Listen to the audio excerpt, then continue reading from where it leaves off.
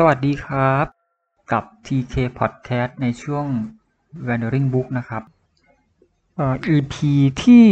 19อันนี้ EP ที่19ครับแป๊บๆจะ2ปีแล้วก็จะเป็น EP ที่อาจจะเกรี้ยวกราดพอสมควรนะครับเพราะว่าเพื่อให้คุณผู้ฟังอินไปกับเนื้อหาของหนังสือเล่มที่ผมกำลังจะเล่าให้ฟังนี้ซึ่งเป็นหนังสือที่จริงๆถูกมีการรีวิวหรือพูดถึงกันพอสมควรเลยนะเพราะว่า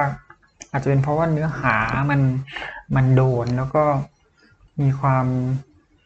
จิกกัดอยู่เยอะทีเดียวทั้งที่เป็นหนังสือที่มีความเป็นวิชาการอยู่นั้นด้วยนะครับซึ่งเดี๋ยวผมจะเล่าว่ามันจะไงต่อโอเคผมจะเปิดเรื่องด้วยการพูดถึงตัวเองในฐานะผู้ป่วยโรคซึมเศร้าคนหนึ่งนะครับคือผมไม่คิดว่าตัวเองต้องปิดบังอะไรนะเพราะความป่วยไข้ก็เป็นเรื่องปกติธรรมดาจะเล่าอย่างนี้ครับก็คือว่าคือทุกวันนี้เราจะเห็นว่ามันมีหนังสือที่บอกเล่าประสบการณ์ของผู้ป่วยโรคซึมเศร้าออกมาอยู่ไม่น้อยเลยนะทั้งของไทยแล้วก็ของต่างประเทศแต่ว่าผมไม่เคยซื้อมาอ่านเลยสักเล่มถ้าถามว่าทำไมก็ผมก็ตอบง่ายๆเลยครับผมไม่ได้อยากรู้เรื่องราวการดิ้นรนเอาชีวิตรอดของใครนะก็เลยไม่ได้รู้สึกว่าจำเป็นต้องอ่านแค่เอาตัวเองให้รอดนี่ก็เหนื่อยแล้วนะครับทีนี้อีกอย่างหนึ่งก็คือมันผมคิดว่ามันเป็นเรื่องของแต่ละคนอะที่จะต้องเผชิญหน้ากับโรคอันชวนหดหู่นี้นะครับว่าเขาจะจัดการกับมันยังไงอย่างไรก็ตามอีกด้านหนึ่งของการบอกเล่าประสบการณ์ส่วนตัวกับโรคซึมเศร้าเนี่ยมันสะท้อนอะไรบางอย่างอีกด้านหนึ่งของเหรียญแต่อีกด้านหนึ่งของเหรียญครับมันกำลังบอกว่าหรือมันกำลังตอกย้ำว่าโรคซึมเศร้าเนี่ยเป็นเรื่องส่วนตัวเป็นเรื่องของตัวใครตัวมันซึ่งผมรู้ว่ามันไม่ใช่เลยครับแล้วก็ไม่มีวันใช่ด้วยเอาล่ะในมุมใดมุมหนึ่งเนี่ยโรคซึมเศร้ามีเรื่องส่วนตัวปะปนอยู่ด้วยเสมออันนี้ปฏิเสธไม่ได้นะครับแต่ถ้าขุดลึกลงไปเรื่อยๆเนี่ยเราจะพบว่าเราถูกยัดเยียดความป่วยไข้จากโลกและสังคมห่วยแตกต่างหากนี่ถ้าไปดูหนังสือเล่มที่ผมพูดถึงเนี่ยซึ่งก็คือเมื่อโลกซึมเศร้ามาร์คฟิชเชอร์โลกสัจจะแบบทุนและดดาแลนด์ซึ่งเขียนโดยสรวิทย์ชัยนามนะครับผมเข้าใจว่าน่าจะเป็นอาจารย์รัฐศาสตร์อยู่ที่จุฬานะเวลานี้มันก็คือหนังสือที่พยายามอธิบายว่าโลกนี้มันห่วยแตกยังไงซึ่งผมจะเล่าให้ฟังไปทีละเรื่องนะครับโอเคแต่จริงๆว่าในหนังสือนี่พูดไว้หลายประเด็นนะครับซึ่งทุกประเด็นก็แบบว่าโดนกันทั้งนั้นนะโอเคคุณผู้ชมมีความฝันใช่ไหมครับผมเชื่อว่ามีเพราะว่าเราอยู่ในยุคที่ถูกสอนว่าเราต้องมีความฝันครับคนไม่มีความฝันในโลกที่ความฝันเป็นอุตสาหกรรมขนาดใหญ่เนี่ยมันจะดูเป็นคนไม่เอาไหนใช่ไหมดูเลวทรามเป็นพวกชีวิตแบบไม่มีทางดีอ่ะไม่มีทางดีขึ้นนะเพราะคุณไม่มีความฝันอ่ะจมปลักอะไรประมาณนั้นก็เลยเรือเล็กก็เลยต้องออกจากฝั่งครับออกจากฝั่งด้วยอะไรด้วยไม้พายอันเล็กๆกับเรือผูๆซึ่งมันก็เป็นยากล่อมประสาทให้มึนเมาแล้วเราก็ออกไปทำอะไรหามๆก่อนจะจมหายกลางคลื่นขณะที่มันจะมีคนอีกจำนวนหนึ่งซึ่งบอกว่าเรือเล็กเหมือนกันแต่จริงๆแล้วเป็นเรือเล็กที่ถูกสร้างมาอย่างดีครับเครื่องยนต์กลไกอะไรพร้อมสับหมดแล้วก็ออกไปแล้วก็สง่างามกลางคลื่นแล้วก็อะไรล่ะโตคลื่นได้อ่ะกลับเข้ามาฝั่งอย่างผู้มีชัยแต่นั่นคือคนจำนวนน้อยนะครับซึ่งในทัศนะของหนังสือเล่มนี้เนี่ยมันเป็น ความเพ้อฝันที่แสนเลือดเย็นผู้เขียนหรือคุณสรวิทย์เนี่ยบอกว่าสิ่งนี้มันคือการโยนความรับผิดชอบทุกอย่างไปให้ปัจเจกเพราะถ้าแกขยันแกรับผิดชอบแกพยายามแกกล้าคิดกล้าทำพัฒนาตัวเองไม่หยุดหย่อนแกก็จะกลายเป็น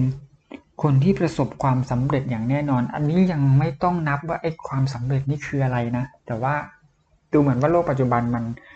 มันมีนิยามความสำเร็จที่เราค่อนข้างเห็นกันอยู่แล้วว่าคืออะไรนะครับคงไม่ต้องขยายความเพิ่มทีนี้ถ้าคุณทำสิ่งเหล่านี้แล้วเกิดว่าไม่ประสบความสำเร็จล่ะ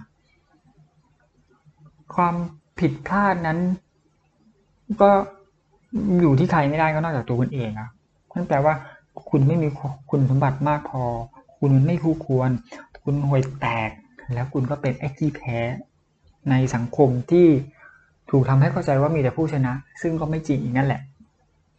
ทีนี้แหล่งรวมของคนขี้แพ้ที่ไม่สามารถฟื้นฟูตัวเองให้กลับขึ้นมาอีกครั้งได้เนี่ยคือที่ไหนครับก็คือโรงพยาบาลจิตเวชแล้วก็กลายเป็นผู้ป่วยโรคซึมเศร้า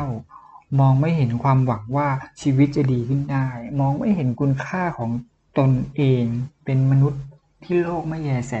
และผมบอกได้เลยว่าผมคุ้นเคยกับความรู้สึกพวกนี้ดีมากๆเลย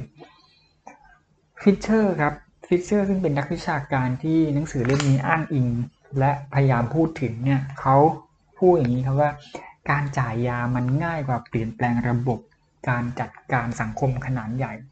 ซึ่งก็จริงนะเพราะว่าจ่ายยามันง่ายกว่าอยู่แล้วที่คุณจะไปคิดจะเปลี่ยนแปลงโลกหรือเปลี่ยนแปลงสังคมให้ดีขึ้นเอาละและเพื่อจะไม่ให้คุณเป็นพวกขี้แพ้คุณต้องทำยังไงครับสังคมทุนนิยมตอนปลายยุคปลายที่คุณสรวิทย์พูดถึงเนี่ยก็บอกว่าถ้าไม่อยากเป็นพวกขี้แพ้ก็ต้องพัฒนาตัวเองอยู่เสมอแล้วก็ไปร้านหนังสือแล้วก็ซื้อหนังสือแนวพัฒนาตัวเองทุกเล่มมาอ่านจะเดินท่าไหนจะพูดยังไงจะสร้างมิตรภาพยังไงซึ่งมิตรภาพก็คือคำสวยๆอีกคำหนึ่งของสิ่งที่เรียกว่า connection แล้วก็ต้องไม่ลืมด้วยนะครับต้องซื้อเล่มที่บอกให้พักผ่อนมี productivity ด้วยจริงๆถ้าดีที่สุดก็คือฝันเป็นงานไปเลยแต่ผมคิดว่ายังไม่มีหนังสือที่แนะนำอะไรแบบนี้ได้ซึ่งสำหรับฟิชเชอร์แล้วเนี่ยไอ้สิ่งต่างๆที่มันกระตุ้นมันเขย่าให้เราจะต้องแบบดีขึ้นตลอดเวลาเนี่ยมันทำให้เรารู้สึกว่าไม่มีวันที่เราจะมั่นคงคือมันไม่มีความมั่นคงเพราะว่าเราต้องดีขึ้นตลอดเวลาต้องปรับตัวตลอดเวลาเรียนรู้ตลอดเวลาความขี้เกียจเป็นบาปมหันต์คุณต้องทำงานต้องเรียนรู้ต้องพัฒนาและที่ลืมไม่ได้คือขณะที่ต้องทำอย่างนี้แล้วเนี่ยต้องมีความสุขด้วยนะครับโลกปัจจุบันเป็นโลกที่หมกมุ่นกับความสุขมากๆเลยไม่รู้เพราะอะไรคุณสรวิทย์ยกคำพูดหนึ่งของคุณอังเดรส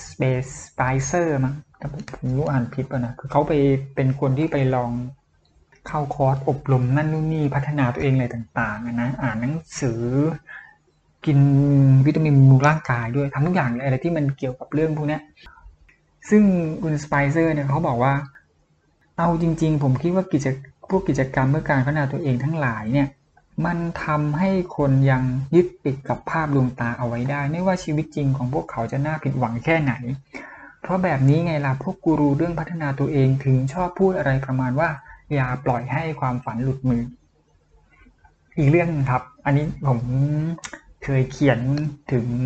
ไปบ้างแล้วแต่เป็นอีกหนังสือเล่มหนึ่งนะครับก็คือว่าแล้วถ้าคุณอยากจะดูดีดูเท่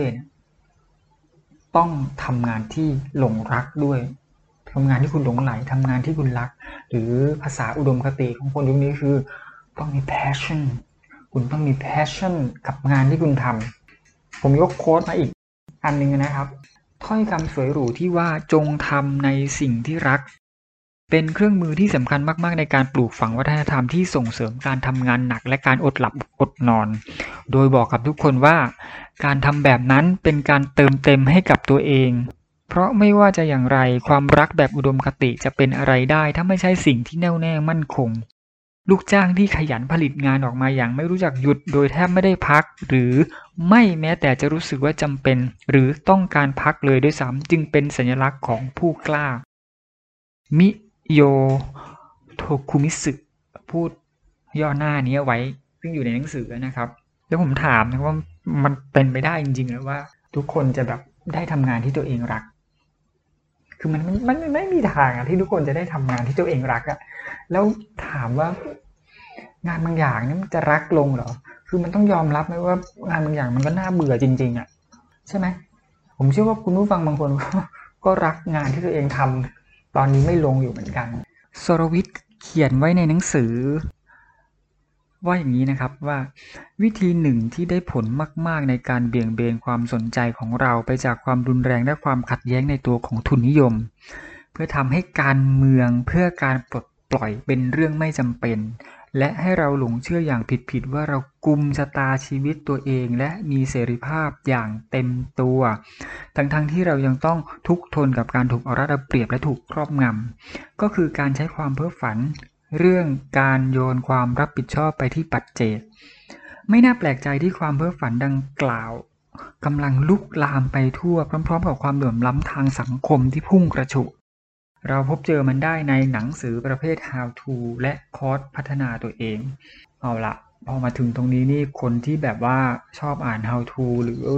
ชอบไปเข้าคอร์สพัฒนาตัวเองก็อาจจะรู้สึกเริ่มหงุดหงิดแล้วใช่ไหมครับก็ไม่รู้สินะ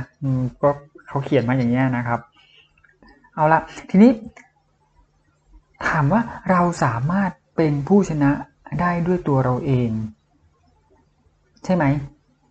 ถ้าตอบแบบทุนนิยมตอบแบบที่หนังสือเล่มนี้พยายามนำเสนอก็ต้องตอบว่าได้เพราะว่าทุกสิ่งทุกอย่างมันถูกผลักไปที่ตัวบุคคลแล้วไงครับนั้นมันก็เป็นเรื่องของตัวบุคคลที่ต้องรับผิดชอบเองไงถามว่ารัฐที่ไม่เคยดูแลไม่เคยคิดจะดูแลประชาชน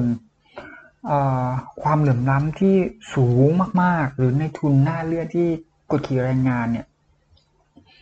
ต้องมาคิดไหมไม่ต้องครับคนที่พยายามพูดถึงอะไรแบบนี้ก็เป็นแค่ข้ออ้างของพวกงอมืองอเท้าไงพอเราโยนทุกอย่างให้เป็นความผิดของตัวบุคคลความเป็นการเมืองจึงถูกมองข้ามความเป็นการเมืองที่การจัดสรร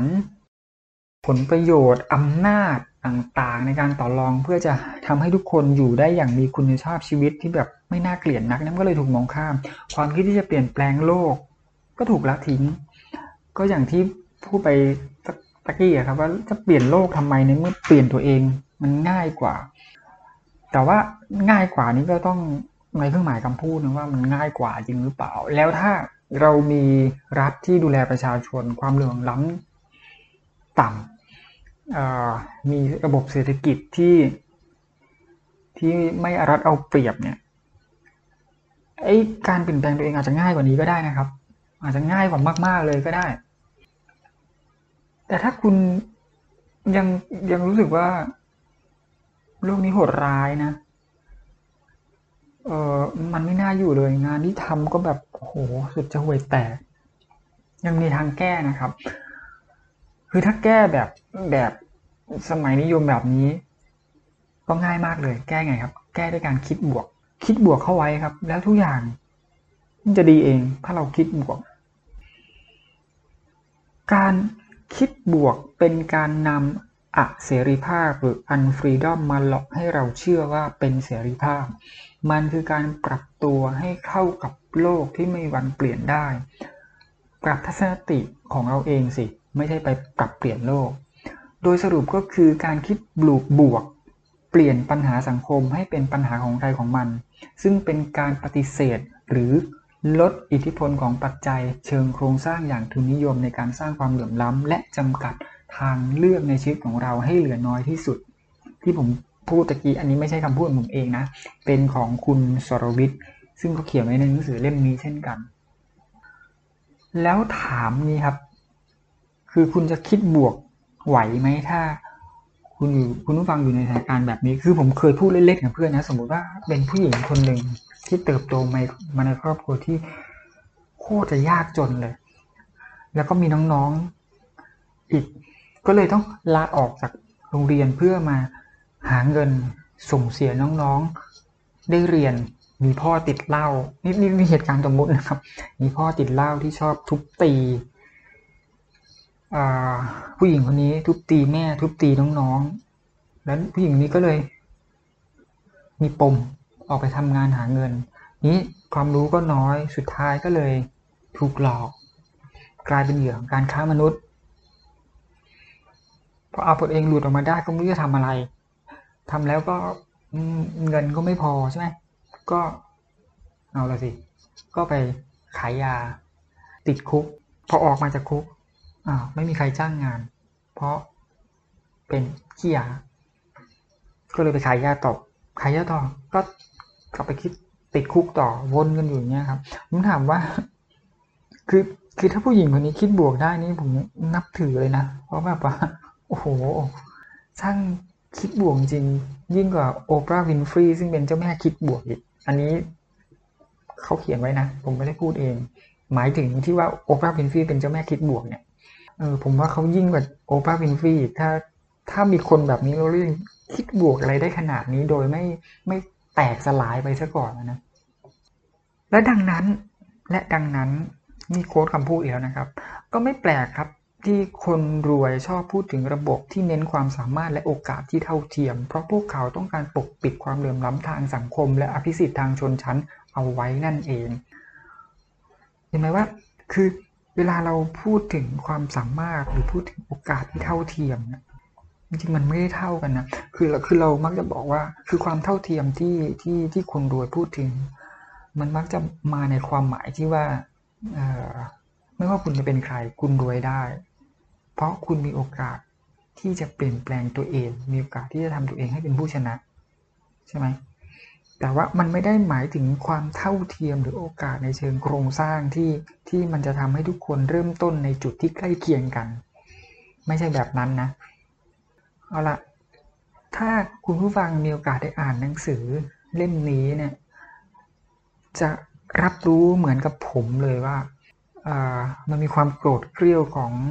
งคุณสรวิทย์อยู่ในนั้นด้วยเจนเลยและแน่นอนครับว่าผมก็โกรธเหมือนกัน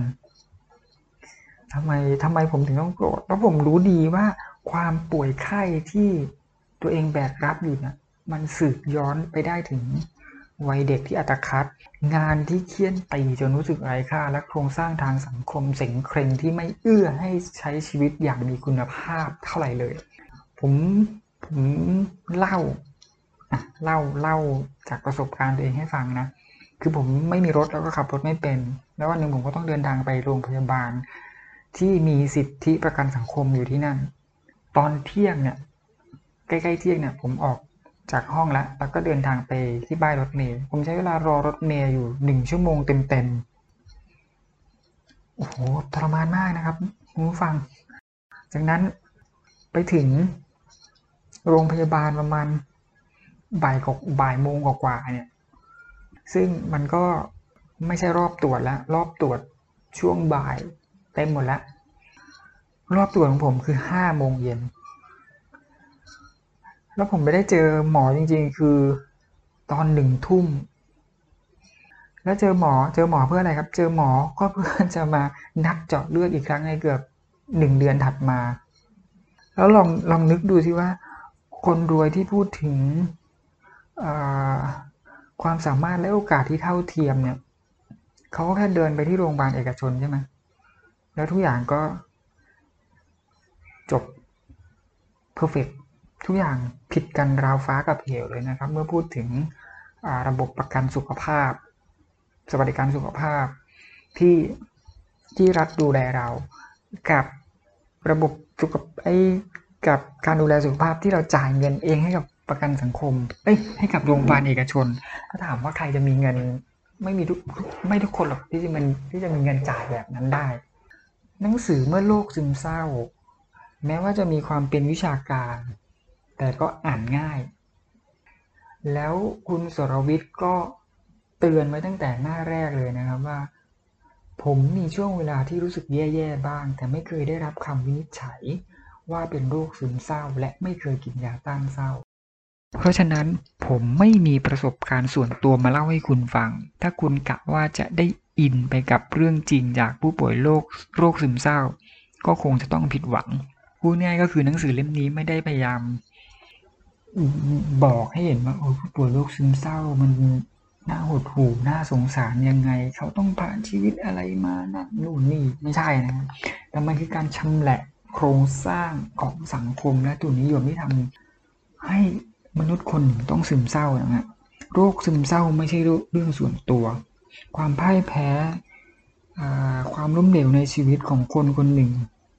ไม่ใช่เรื่องส่วนตัวเสมอไปแต่มันถูกผลักถูกดันด้วยปัจจัยเยอะแยะมากมายทางสังคมและผู้คนรอบๆข้างนะครับและนี่คงเป็นเหตุผลหนึ่งที่ผมไม่อ่านหนังสือประเภทเรื่องจริงจากผู้ป่วยโรคซึมเศร้าเหมือนกันเพราะผมไม่อินแล้วก็ไม่อยากจะเขียนออกมาให้ใครอ่านด้วยแล้วผมก็ไม่อยากเอาความปวดไข้ของตัวเองมาขายเป็นหนังสือด้วยนะดังนั้นเมื่อโรคซึมเศร้าจึงมีทั้งเนื้อหาที่น่าสนใจมีความจิกกัดมีอารมณ์ความรู้สึกซึ่งสะท้อนภาพสังคมปัจจุบันอย่างถึงพริกถึงขิงปอกเปลือกทุนนิยมที่ผลิตยากล่อมประสาทสารพัดยี่ห้อมาปกปิดความอัปลักษณ์ของมันผมอยากเตือนต่อจากคุณสรวิทย์ไม่นิดนึงนะครับสำหรับคนที่อยากจะอ่านหนังสือเล่มนี้คือถ้าคุณเชื่อเรื่องการพัฒนาตนเองเรื่องการสร้างความสำเร็จด้วยตัวเองเรื่องความฝันเรื่อง passion เรื่องการเป็นผู้ประกอบการชอบอ่านหนังสือ how to เชื่อว่าคนที่ไม่ประสบความสำเร็จก็เป็นเพราะขี้เกียจรัฐและโครงสร้างทางสังคมไม่เกี่ยวอะไรด้วยก็บอกได้เลยว่าคุณไม่ควรอ่านหนังสือเล่มนี้เพราะมันจะทำให้คุณโกรธคนเขียนกระทั่งคว้างหนังสือเล่มนี้ทิ้งและคุณก็อาจจะแบบคือมันถ้าใช้ภาษาlife coach ใช่ไหมก็จะเป็นต้องใช้คำ mindset มันจะเป็น mindset คนละชุดเลย mindset ที่มองเรื่องตัวบุคคลกับ mindset ที่มองในเชิงโครงสร้างเพราะนั้นถ้า mindset ของคุณเป็น mindset อย่างแรกล้วนๆโดดๆเนี่ยซึ่งมีนะครับอันนี้ผมเคยเจอแล้วจะโกรธจะรู้สึกว่าเฮ้ยแกมันผิดฉันต่างหากที่ถูกนั้นก็เลี่ยงดีกว่าครับจะได้ไม่หงุดหงิดแต่ถ้าอยากรู้ว่าโลกใบนี้สังคมนี้ระบบทุนนิยมแล้วรัฐที่ไม่ค่อยดูแลประชาชนของตนเองมันทำร้ายเรายังไงบ้างมันเสือกใส่เราไปอยู่ในจุดที่ติดตันยังไงบ้างเมื่อโลกซึมเศร้าเป็นหนังสือที่น่าอ่านมากครับสนุกมากจริงอันนี้ยืนยันจบดีกว่าครับชักจะยาวแล้ว ยังไงก็ขอให้สนุกกับการอ่านนะครับไม่ว่าหนังสือเล่มไหนก็ตามแล้วก็พบกันใหม่ใน EP หน้าครับสวัสดีครับ